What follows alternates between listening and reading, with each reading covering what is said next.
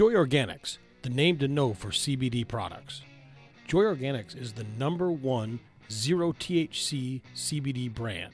Joy Organics uses only organic hemp grown in the United States. Using industry-leading research and development, Joy Organics is known for product purity and safety with industry-leading reports and transparency. Joy Organics, your source for CBD tinctures, gummies, soft gel caps, balm, and so much more.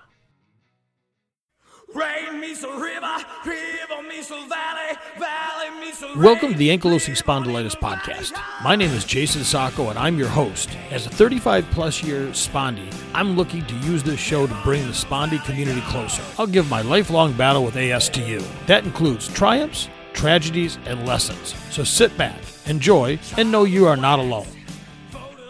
Hello, and welcome to this episode of the Ankylosing Spondylitis Podcast. I hope everybody's doing fantastic today. I apologize if the audio quality is off a little bit. I'm fighting a bit of a head cold, so I can't really tell if I'm sounding real clear or not. I'm real happy to be here today and be able to record and talk with everybody about what I think is a really cool resource. But first, I want to do this week's question of the week. You know, as I was going through the Facebook forums, I happened to come across a very simple message that somebody had wrote. And it just said, I can't go on anymore, or I can't do this anymore. And I thought about it, and, my first response was, yes, you can. Because we all have been there. We all have thought that. It gets to a point where there's any given time where your pain is pretty severe, and you just think, I can't do this anymore. But as people with ankylosing spondylitis, we can do it. We do it. We do it every day. We do it every hour. And we just survive. That's the way it goes. Now, that's not to take away from anybody's pain and say that it's less or that it doesn't belong or that they're thinking about it the wrong way, because we all have that pain. We all deal with it. First, if you really do think that you're in a potential where you're going to hurt yourself, there is the National Suicide Prevention Lifeline at 800-273-8255. So first, if you do really think that you may hurt yourself, please reach out to them or reach out to anybody that is on the forums. There's just a bunch of great people that are willing to talk with you, listen, empathize, and work through any issues you're dealing with. So again, when I see these messages of saying, I just can't do it anymore, I certainly understand we've all been there. Please reach out and get the support you need. If you're not getting it from a significant other or family member, reach out to any of us on the boards. There's just a great number of people there that would be willing to talk with you, I'm sure, either through chat or through a phone call to make sure that you are in a good place. So don't ever think that suicide is your only option. But I will say this. I did some research, and a new study published in the Annals of Internal Medicine found that 10% of the more than 100,000 suicide deaths included in that study occurred in people with chronic pain. Though the study, can't prove that chronic pain was a contributing factor, the lead author, Miko Pestrowski, a medical epidemiologist with the Center for Disease Control, did note that mental health issues were more common among those with chronic pain, and that the proportion of suicides by people with chronic pain had increased from 2003 to 2014 as the number of people with chronic pain rose. So the answer isn't that people with chronic pain aren't strong enough. And it's not that they just need to toughen up, as so many people tell us. If you have chronic pain, you know what it's like to deal with. So get the appropriate help, whether that be reaching out to the Suicide Prevention Lifeline, a therapist, family, or just any of us. We're here to help support you in any way we can. Now, on to this week's topic. A few months ago, I came across a great website called ankylosingspondylitis.net. Now, many of you may be familiar with it. I actually was not at the time when I came across it, and have found it to just be a fantastic reservoir of information. There's tons of articles on the website written by people with ankylosing spondylitis. So it's not that it's just people telling us how they think we might feel. It's real people that are dealing with ankylosing spondylitis And one of the contributors in how I found the website was through Jed Finley, who hosts one of the Facebook forums called Living with Ankylosing Spondylitis. And it was through here that I followed some of his writings back to ankylosingspondylitis.net. As I went through the website, it found just great resources. When you get there, again, it's ankylosingspondylitis.net. You'll find in the upper left corner a menu section. And when you click on that, it opens up a whole world of information to you. And you'll find Q&A, stories, forums, and some very good information if you're just being diagnosed with ankylosing spondylitis.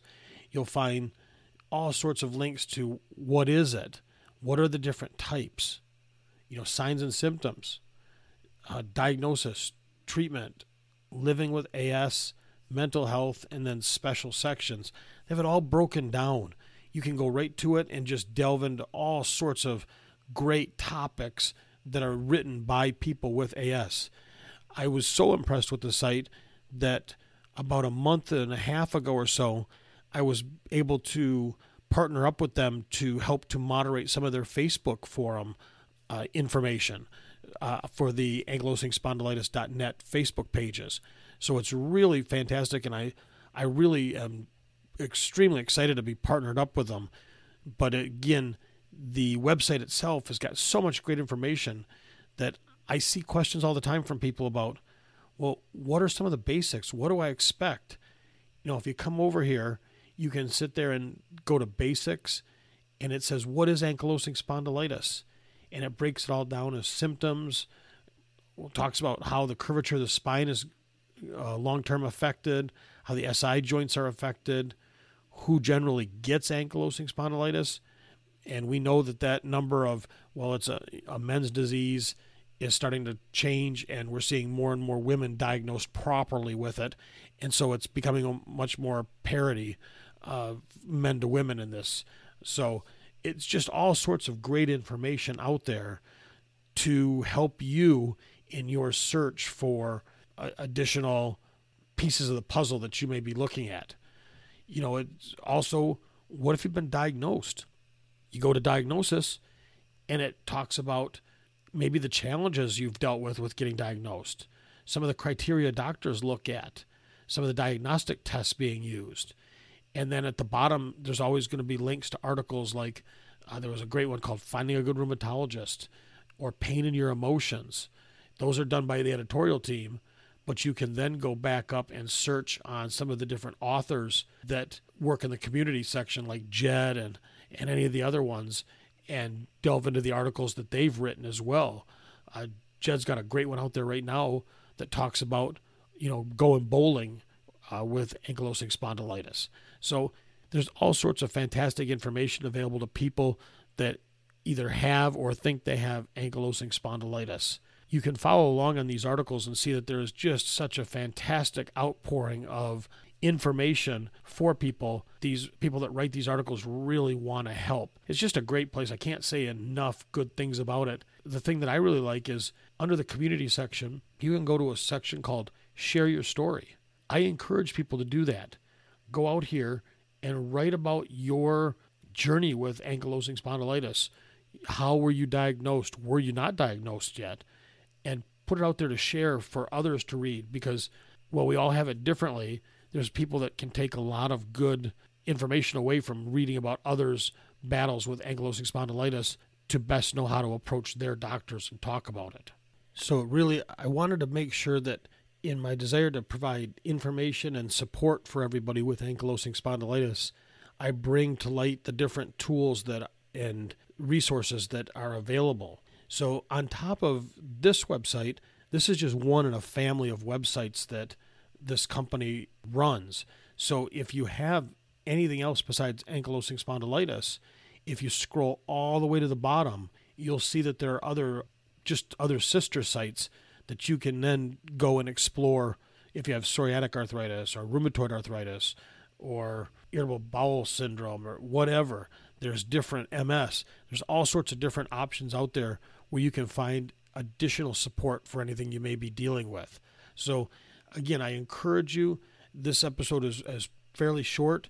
because I want you to go to ankylosing-spondylitis.net and explore it yourself. Read the fantastic articles, join the community, sign up for their email lists, and get access to new stories when they're published, and know that they're there. So take advantage of it. Take advantage of their Facebook page as well as any of the other ankylosing spondylitis support Facebook pages. And I look forward to interacting with you all online. You guys have a great day.